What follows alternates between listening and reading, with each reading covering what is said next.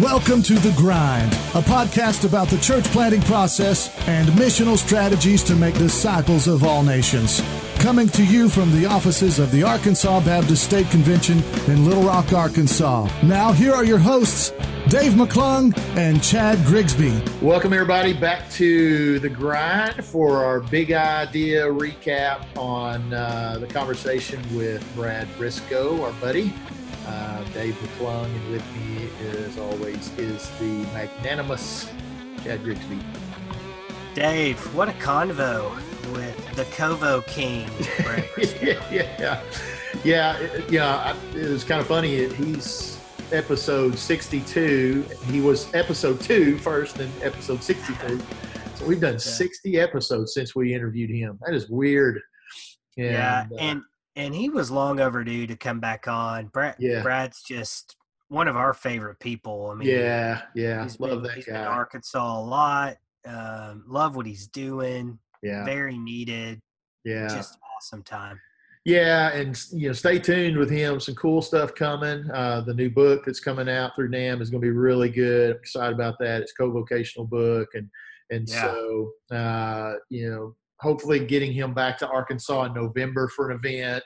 And so we're finalizing some details on that. So with he and Lance Ford. And so that'll be good. And always fun to have him here. And he's just a brilliant guy.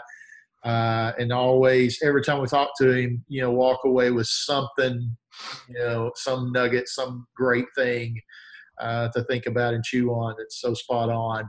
Very insightful guy.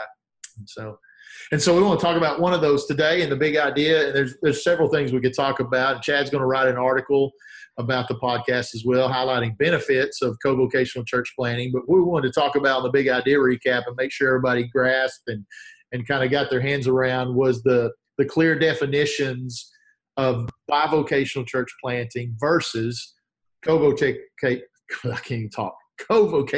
church planting. And yeah, it is. They are similar, but there are some distinctions that I think are necessary to make to highlight the need and the benefits of both. Both are good, but are different. And I love we were talking about this earlier. I love the language kind of definition he made, that the word bifurcate, to divide, is that you have two kind of vocational tracks. You have a secular vocation track and a sacred vocation track. And so, the bivocational typically has been, I need to be bivocational to provide financially for my family, but I'm hoping that there's a day coming where, I'll leave my vocation, my secular vocation, and just go full-time in ministry. And so it is a 2 vocation track with really without any kind of joining or alignment of the two.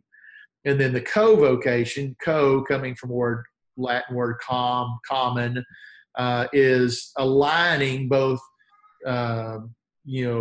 ministry vocation and, professional occupation vocation, secular vocation, whatever, as one stream. That you are in the marketplace on mission, and that calling is, the same calling as planting a church, that there's no distinction between those. They are aligned together. And so, great conversation around that. And I think we've got to wrestle with that and get clarity on that. Yeah. I think for the first time I got a real clear distinction in my mind. I kind of had thought bivo and covo were the same, just a little bit of a language difference, just a little nuance.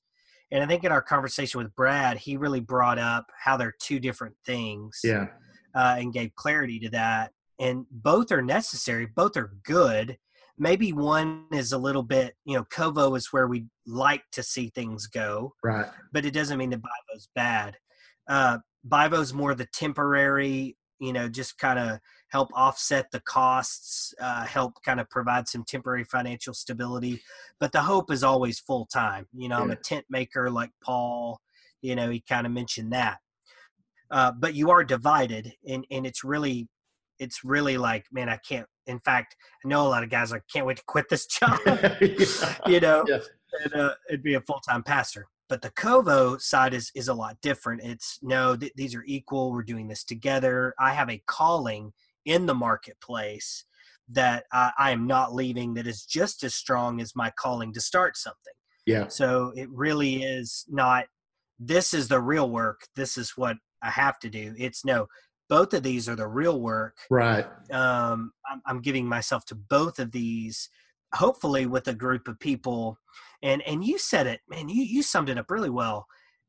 Those in the marketplace have something to offer the church, and those in the church have something to offer the marketplace. Yeah. Yeah. So you're really getting at a level of intentionality with Covo that maybe is not quite there with Bivo. But yeah, so I thought it brought some real good clarity to the distinction. Yeah, and I think one of the challenges elevating that marketplace, presence and job. For those of us who've grown up in the church and been in ministry, and if we serve in the ministry, then the goal has always been to be full time. And so we kind of, okay, here's something I have to do over here so I can do ministry. But instead of that, saying, hey, here's a vocation that is ministry. It's giving me access to people I would not have access otherwise. It's giving me financial benefits I would not have otherwise. Yes. And so once you figure out the rhythm piece in that for balancing vocation, family, ministry, and it's never going to be perfectly balanced, but getting in some kind of rhythm that works, for you, man, that is an instantly accessible mission field that you would not have if you were full time. And so there needs to be an elevation of that, particularly in church planting. We're trying to engage people that don't know Jesus and disciple them. Yeah. Whereas Bivo mindset might sometimes be, my job is hindering my ministry. Yes. Covo would say my job enhancing, enabling, funding. Yeah. It's Bivo. It has a little bit more of that kind of, not negative connotation. Yeah. But, the Covo is much more proactive. Yes. Drops that secular sacred divide. A lot more than a Bivo approach. So yeah, absolutely. Well, I think back to some of our conversations with our buddy Andy Whitten, down in El Dorado, at his employment and second chance, opportunity for most guys who've been incarcerated. And every time I talk to Andy, tell me a new story. Well, here's what happened at lunch today. And he has gotten to the point where he cannot see himself not working in that place, because every day he gets to have conversations with guys about the gospel he would never have otherwise. There's just no access to those guys, and no proximity for them naturally to have these conversations. And it has really elevated that vocation in his eyes to, this is my mission, this is my life. And so I just, if we can ever get there, I think that's going to be incredible, and could spark an amazing movement within the church.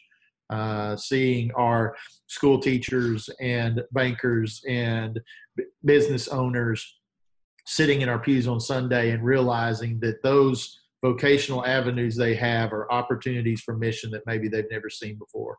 So that they have just as high a calling as that guy standing in the pulpit preaching.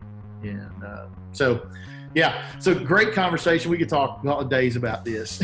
And for those of you big idea only people, just do yourself a favor. Yes. And listen to the podcast. Go back to episode 2 and hit up Brad. Listen to Brad anywhere you can listen to Brad. Yeah. There's so much in that podcast, both of them, that are so good. And then hug a Bivo or Covo planter today. Yes, and I tell you, more and more, most of our guys are Bivo, Covo, And we love you guys, and God's doing amazing things in you and through you and with you, and we'll continue to expand that, I know. And so blessings to you. All right, we'll see you guys next week on The Grind. Thanks for joining us. Keep grinding.